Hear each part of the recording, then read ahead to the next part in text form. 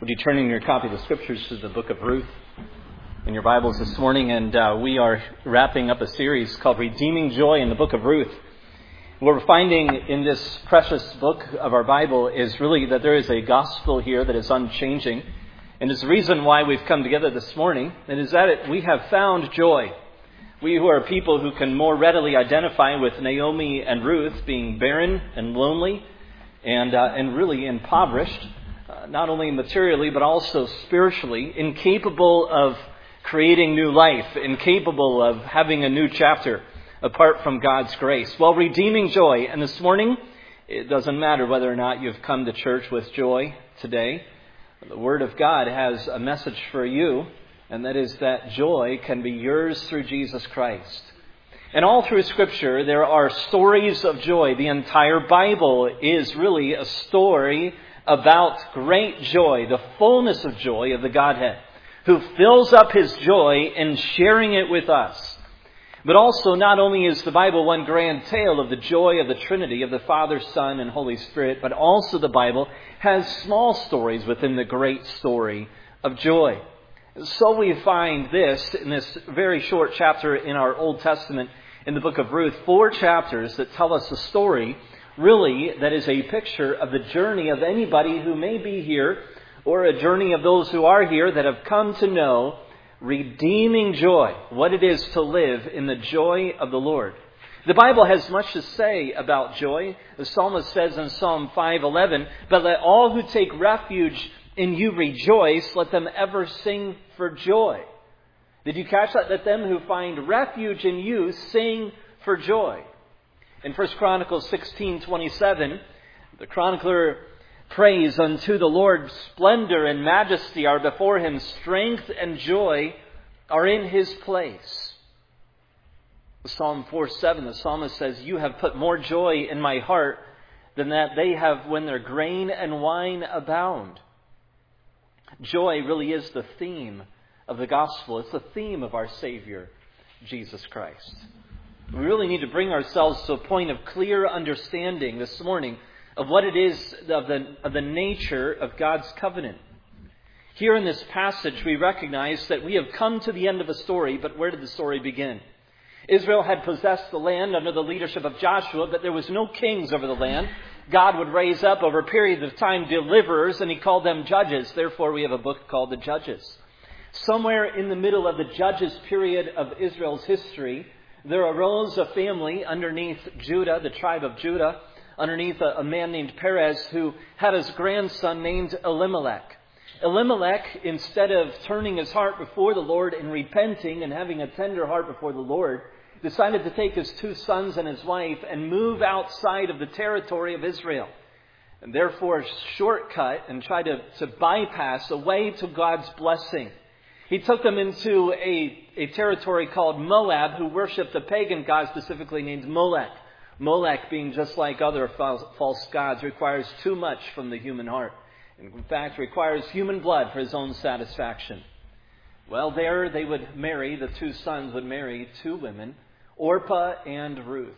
Along with Naomi, Elimelech and Naomi would live with these in-laws and these sons. But over a period of 10 years, after 10 years had passed, sadly, as the story unfolds there in the beginning of chapter 1 in Ruth, all 2 sons and as well as Elimelech pass away, leaving Naomi and the 2 daughters-in-law in the land of Moab, outside of God's covenant place. Naomi, upon hearing a return of God's favor to the people of Israel, which signals the fact that God's people have returned to the Lord humbly, seeking after His forgiveness in confession and repentance, she hears that the grain is abounding back in the town where she had come from with Elimelech, named Bethlehem. By the way, this is the beginning of the story of Bethlehem for us. And so she returns, and as she walks into town, the women greet her and say, "Is this the Naomi that had left 10 years ago?" And she says, "No longer call me Naomi, call me Mara. For the Lord has dealt with me bitterly." And she says, really, my life represents bitterness and emptiness. The irony is, really, as it's told, that she has come to a place of the fullness of bread, the fullness of grain, and yet she herself is empty, and alongside of her is one of her daughters-in-law who pledged and said, "Where you lodge, I will lodge. Your people will be my people, and your God will be my God." Ruth in tow, began to take care of her aging mother-in-law.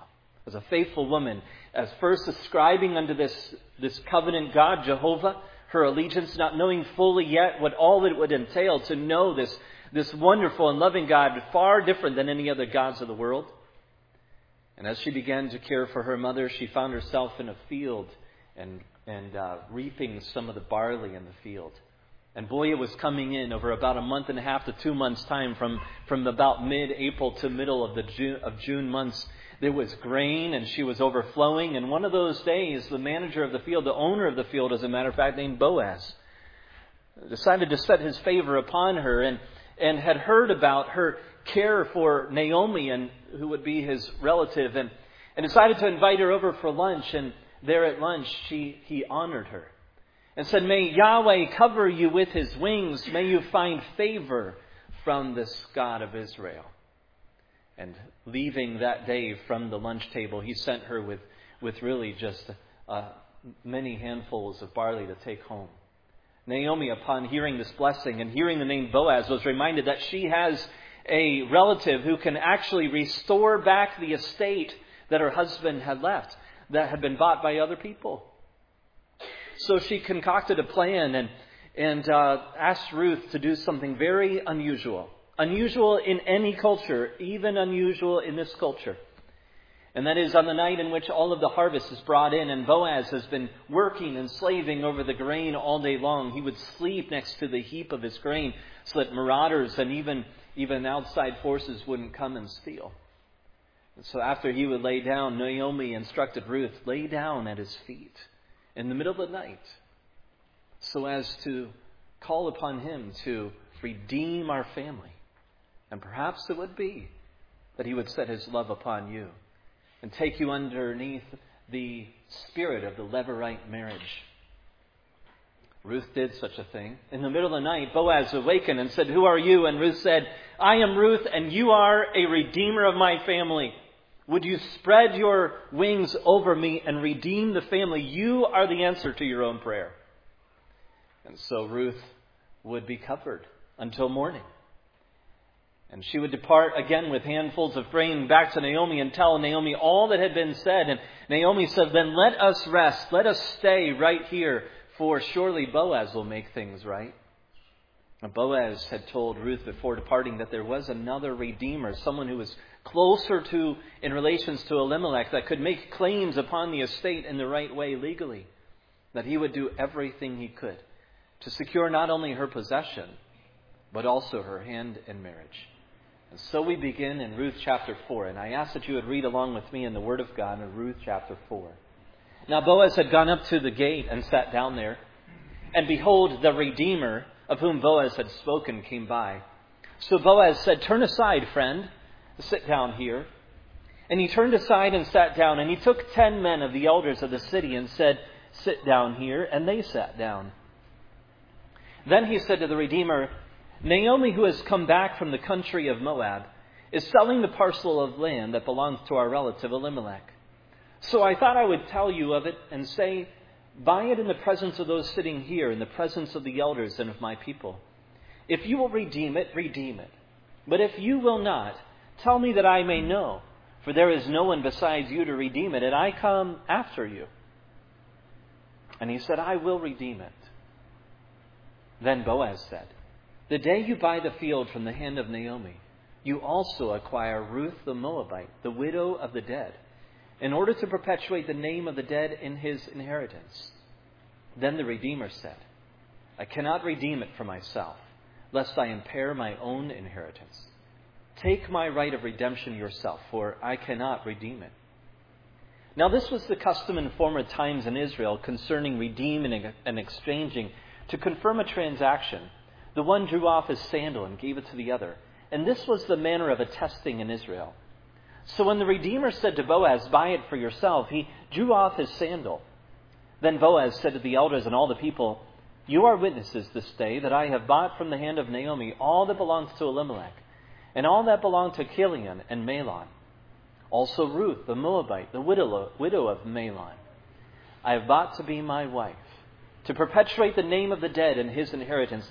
that the name of the dead may not be cut off from among his brothers and from the gate of this native place. You are witnesses this day." Then all the people who were at the gate and elders said, "We are witnesses.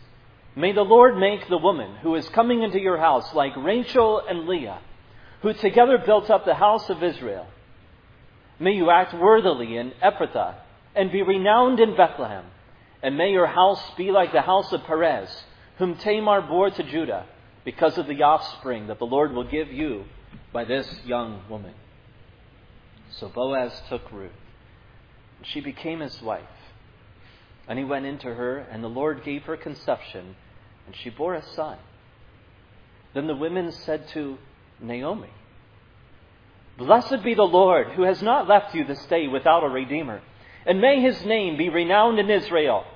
He shall be to you a restorer of life and a nourisher of your old age. For your daughter-in-law who loves you, who is more to you than 7 sons, has given birth to him." Then Naomi took the child and laid him on her lap and became his nurse. And the women of the neighborhood gave him a name, saying, "A son has been born to Naomi." They named him Obed. He was the father of Jesse, the father of David. Now these are the generations of Perez. Perez fathered Hezron. Hezron fathered Ram. Ram fathered Amminadab. Amminadab fathered Nahshon. Nahshon fathered Salmon. Salmon fathered Boaz. Boaz fathered Obed. Obed fathered Jesse. And Jesse fathered David. Thus says the word of God. Would you pray with me? Oh, Heavenly Father, as we set our eyes upon this beautiful story that is the telling of how you had set in motion the unchallenged events by the power of your sovereignty to deliver to us one who was rich, who had become poor, that we in him might become rich. And Father, our heart's prayer this morning is that there would be in the ear and in the heart of everyone who hears this message this morning a redeeming joy. Plant seeds of the gospel in young ones as they hear the word of God this morning. And remind those who have walked with you for decades that you are the Redeemer of joy. May your name be blessed.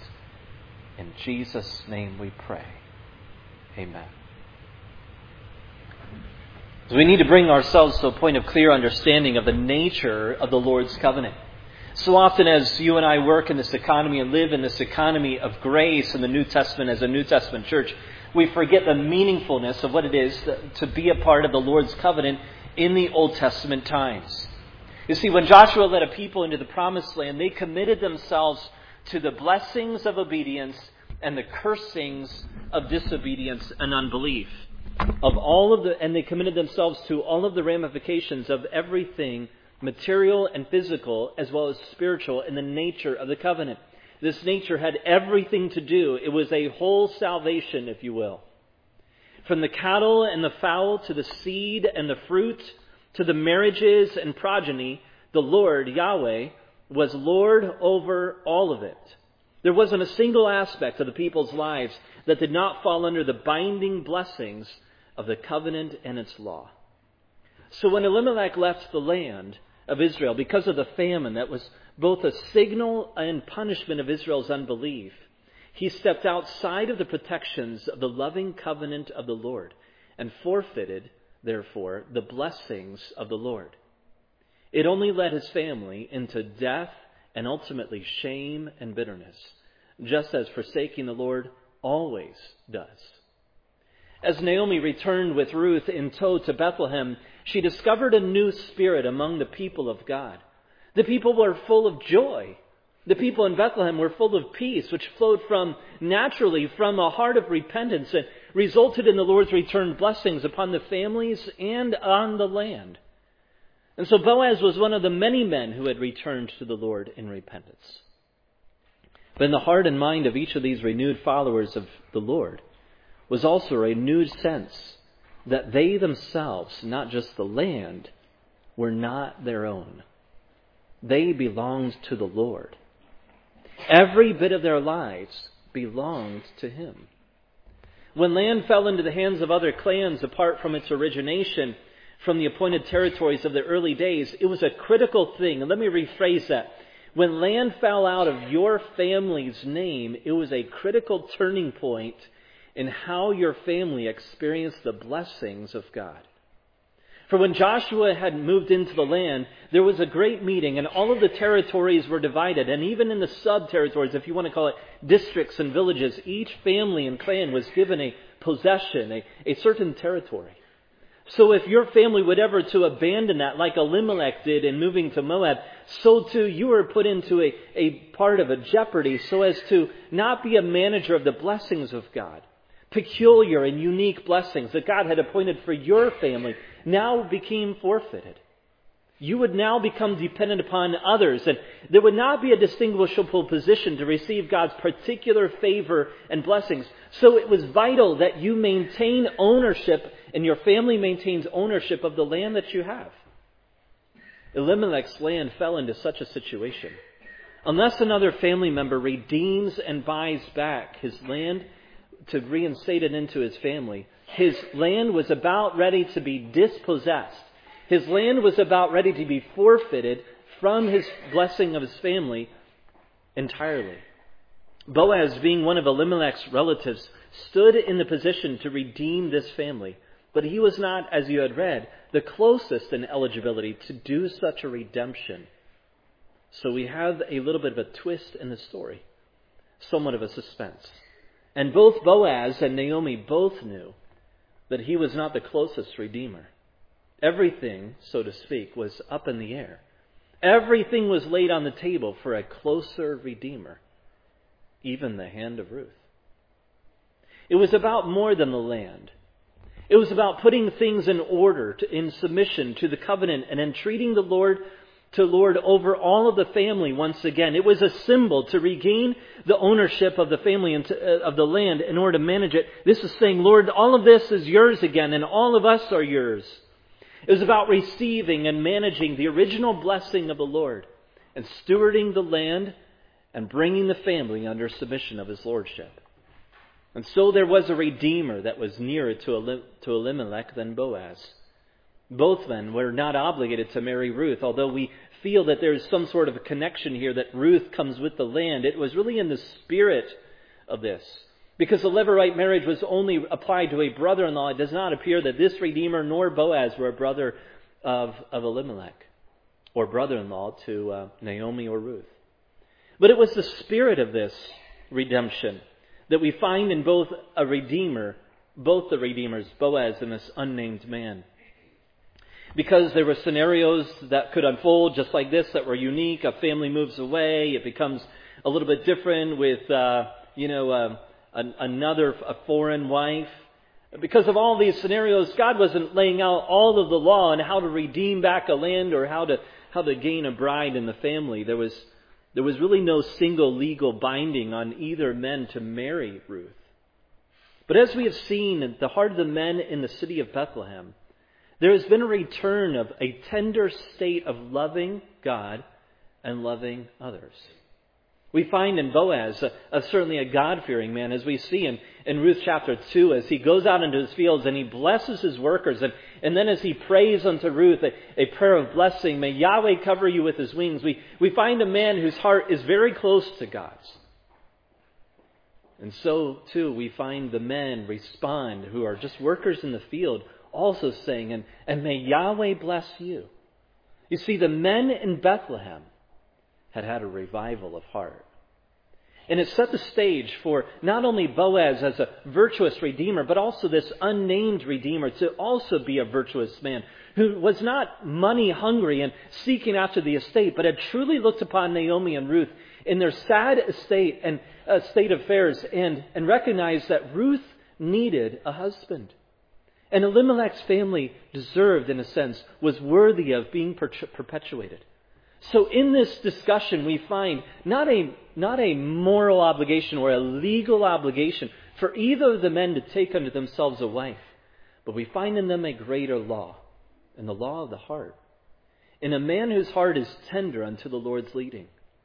And so as they look upon Ruth and find her to be very much like them, a woman who is virtuous and noble of heart, and as they have been watching her for some 2 or 3 months and heard of her reputation among the women, they began to recognize something had happened in the heart of this young woman. She had truly turned to Jehovah. She had truly pledged her heart unto the covenant-keeping Yahweh. We hadn't seen it at first in Moab. We just knew that she had pointed herself in the right direction. But now over a period of time, she was starting to show marks of a God-given hesed, as we had discussed.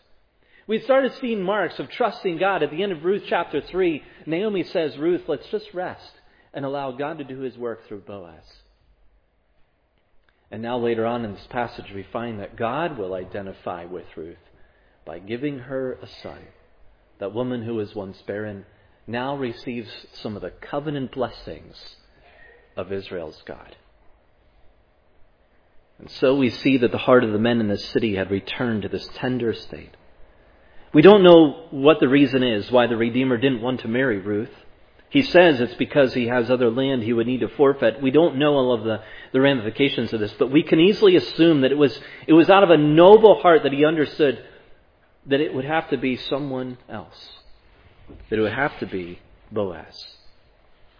He looked upon Ruth and saw her sad situation. He was willing to lay aside that moral compulsion to one who was more willing to redeem the whole situation rather than offer a partial and non-moral and non-relational solution. Boaz strongly felt that Elimelech was a son of Israel and that his family must seek after the blessing of God. And he also felt strongly that Ruth had demonstrated what the heart of a follower of the Lord had looked like.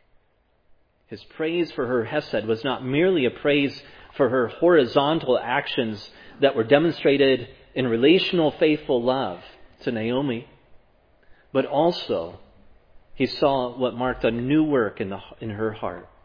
And it became evident that her actions were driven by her belief and love for the Lord, and that this would be a new chapter in her life. Ruth had become the Lord's possession. And it happened over time. And so first of all, when we look at this passage, we have 3 different truths that we're looking at this morning. And that is, first of all, we see that the Lord's possession, or Yahweh's possession, a people of His own possession. You know, when God enters into a covenant with us, this covenant is binding, notwithstanding our unfaithfulness. God, when He sets His love upon us, He sets His love upon us like a lover does, like a covenant keeper does. God has moved towards us in a betrothal aspect, and in a secure way, in saying that we are His.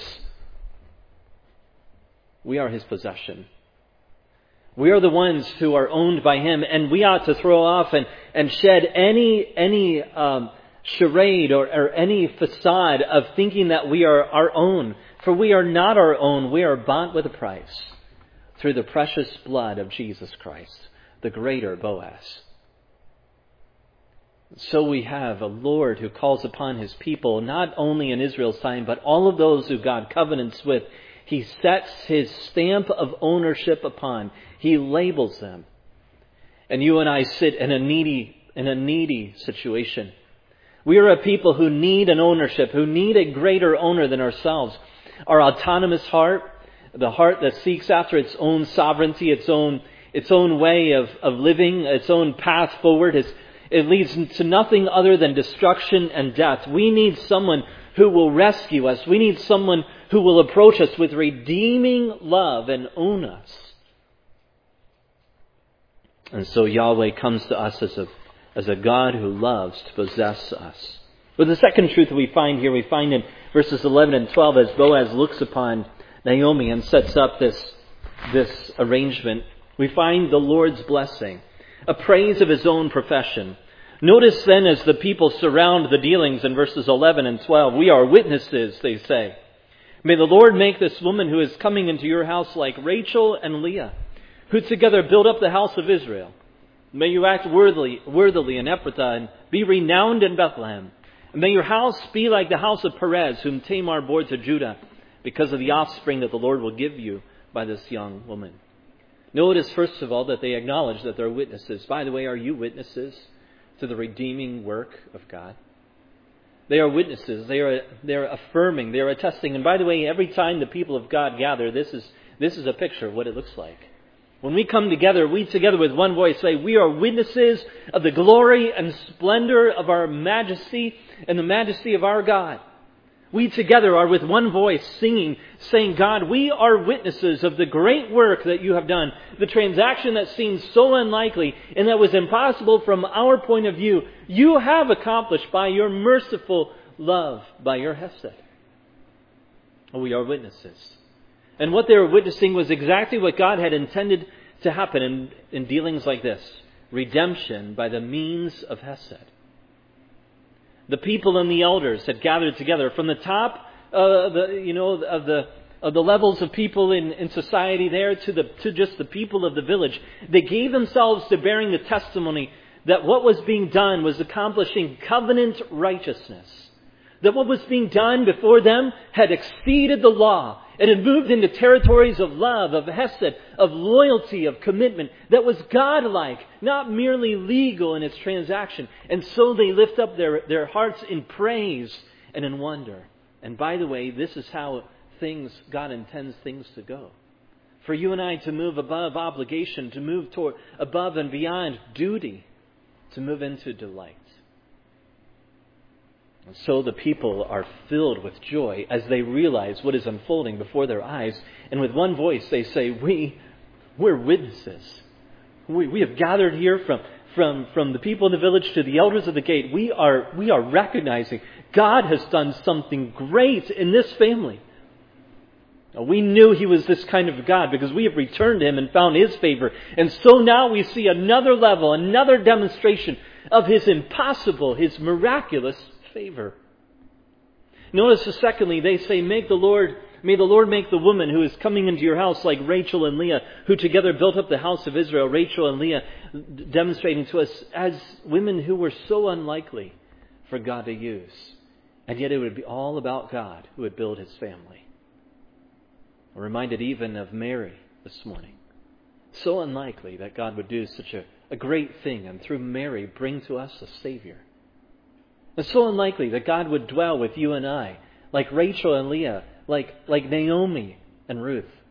It's so unlikely that God would temple with us, that God would come to a stable and that God would come to you and I.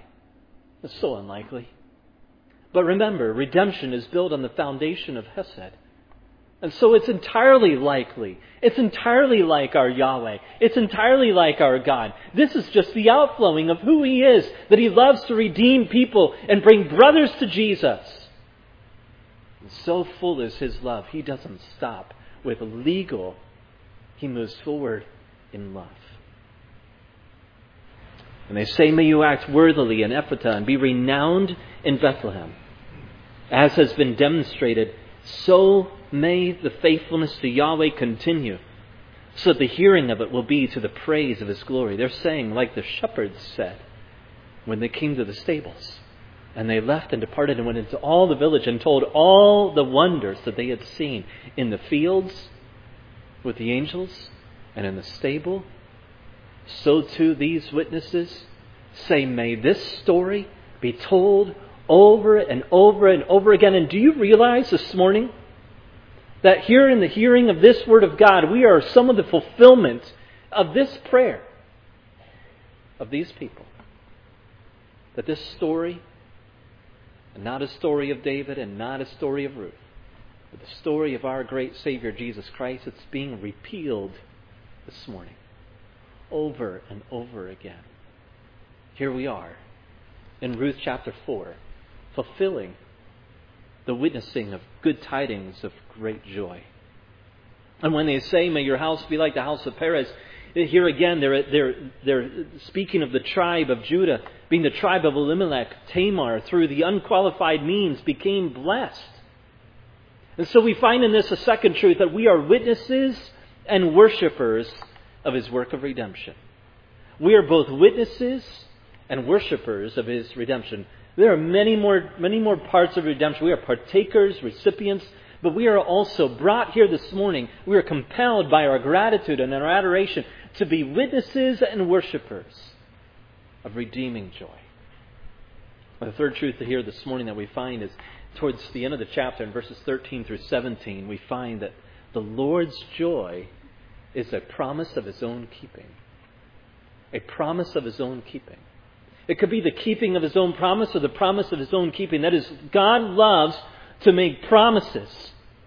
God loves to make promises. And from beginning to end in the Scriptures, we find this. God just continues to bind Himself to His own nature in an immutable way that is an unchanging way. He will never change His mind about one single promise that He has ever made to any one of us. And in this, we find a promise of His own keeping. And it's the joy of God to do such a thing. Notice in verse number 13, we find that then Boaz takes action. He took Ruth, and she became his wife. You see, Boaz took Ruth under his wing. She bore a son. Not a daughter, by the way, but a son. And the son was born out of redemption. This son was the embodiment of redemption. Think of all of what Obed signaled to this family. Naomi has a son. The women say, Naomi, you have a son. They mean grandson, but you have a son. Boaz has a son. Ruth has a son. Elimelech has a son. Israel has a son. And because of this, we have a son. So we join in the exuberant praise. We join in the excitement. We join in the mirth of these women as they gather around and say to Naomi, blessed be the Lord. So too we say, blessed be the Lord, who has not left us this day without a Redeemer. And may His name be renowned in our homes and in our community and in our church, certainly, and in this world. This, too, it reflects our worshiping prayer. But notice Boaz took Ruth under his wing, but let's also recognize this. Ruth took Naomi under her wing. Ruth took Naomi under her wing. Remember, Ruth plays a part in this as being a partial redemptress herself. In this situation, as she goes and cares for Naomi and obeys and dutifully follows her, and then gives herself unto Boaz and becomes part of the redemption story, Ruth takes Naomi under her wing. And the women recognize this. But do you know what? Not only did Boaz take Ruth under his wing, and Ruth took Naomi under her wing, but in this passage, the Lord took His people under His wing. The Lord took His people under His wing. Notice in verse number 16, then Naomi took the child and laid him on her lap and became his nurse, that is, his caregiver. And the women of the neighborhood gave him a name, saying, a son has been born to Naomi, and they named him Obed. Do you know what the name Obed means? It means called out. It means declared. It means set aside for a special task. But it also means fame. It means celebrity status in every righteous sense. Look at what God has done in Elimelech's home, in the little village of Bethlehem. God has demonstrated heaven brought Hesed. From the unlikely nation of Moab and from the barren womb of a pagan woman, God has redeemed and restored, and He has brought us a son. And by the way, the book of Ruth was likely written during David's lifetime, not during the book of Judges. So this was a celebratory book. It was meant to say, this is how we have come to know the King that God has promised to us. His name means called out. It would be a special assignment. It means that this act of God was to be praised. And Obed, we wouldn't learn anything other about Obed the rest of his life. God has remained silent about Obed's life. Oh, that we could just have a peek into what his home was like. But the fact is, we know what his God was like. And the point of his whole life was to picture and to point towards, if even it was only His name, that God would be the one who should be called out, that God should be the one who was made famous, that God should be the one whose name was renowned throughout all of Israel and throughout all of history, that Yahweh is the Redeemer. If that's all you know about Obed, then that's more than a lifetime could ever tell. And train our hearts to be like. To be praised. Obed would be a reminder of redemption. And so will all of his children be reminders of redemption. You could say it this way. In effect, you and I are the sons of Obed. Sons of redemption. As we have entered into a covenant of faith through Jesus Christ, one which we did not deserve and we were completely unworthy to receive, but we came to Him barren and empty and said, God, unless you redeem, I'm dead.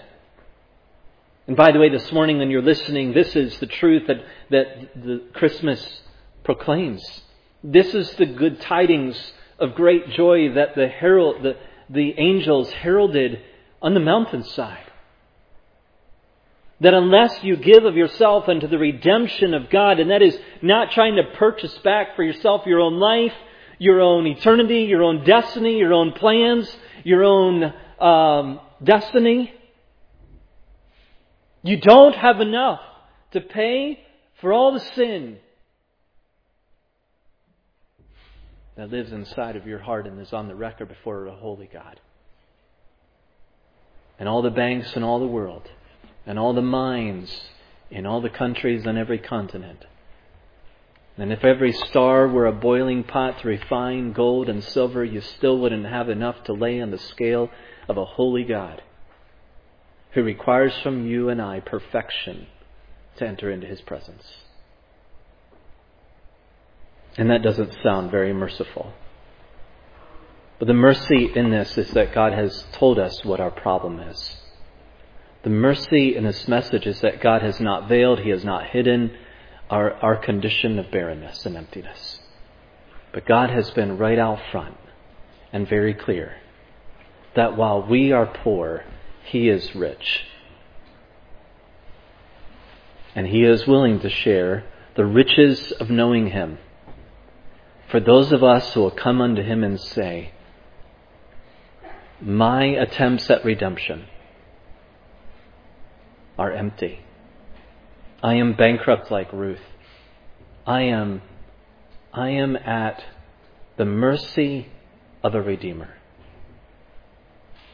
And that person who humbles himself before the Lord Almighty, and that person who acknowledges that Jesus Christ alone is the one who suffered and bled and died on their behalf, was punished under the wrath of a holy God to pay for all of the sins, that person who acknowledges that Jesus is a substitute and is willing to call upon God in repentant faith and say, God, I'm a sinner. I am completely incapable of redeeming myself. I have not enough righteousness to appease you. And I trust you. Unless you save me, I die. And God promises that when He hears a voice like that, it is His joy to receive a person into Himself like that. It is His joy. Our God is a joyful covenant-keeping God, and He never grows weary of folding others into His covenant. And His wing is still outstretched as long as the sun will rise. And there's plenty of room underneath His wing. Will you come? Will you hear the call of Ruth? Will you hear the gospel of Ruth? That those who come must see that He is a rewarder of those who diligently seek after Him. This morning, as we conclude, we have three truths that we're left to recognize. Number one, because of the supreme cost of our redemption, that is that God Himself would be crucified on a cross, this very babe that laid in a manger, as innocent as He was in a manger, as innocent as any babe, but even more so as blameless in nature, He would ascend unto a cross, and as blameless as a manger, so blameless was He on a cross, to bear about upon Him the sins that should have been on us. The cost of our redemption was great. And because of that cost, we are not our own. Christian, you are not your own. And may this truth ring in our ears this next year as we enter into this new year. We are not our own. We have a Lord. He doesn't just lord over us, but we are a people of His own possession, a sheep of His pasture. And secondly, because of the work for our redemption, we have become witnesses and worshipers. That is that we have no means to work for our redemption. Notice Ruth had no means to work for her redemption. She had nothing to offer. There was really nothing. She was completely dependent upon the outskirts of a barley field of a very generous and noble man. Nothing to offer. Because of the work for our redemption, all that we become then is we become witnesses and worshipers. Then thirdly, because of the promise of our redemption, the eternal promise, we are loyally beloved. If hesed was a verb, that would be us. He has set His hesed upon us. His steadfast, covenant-keeping love.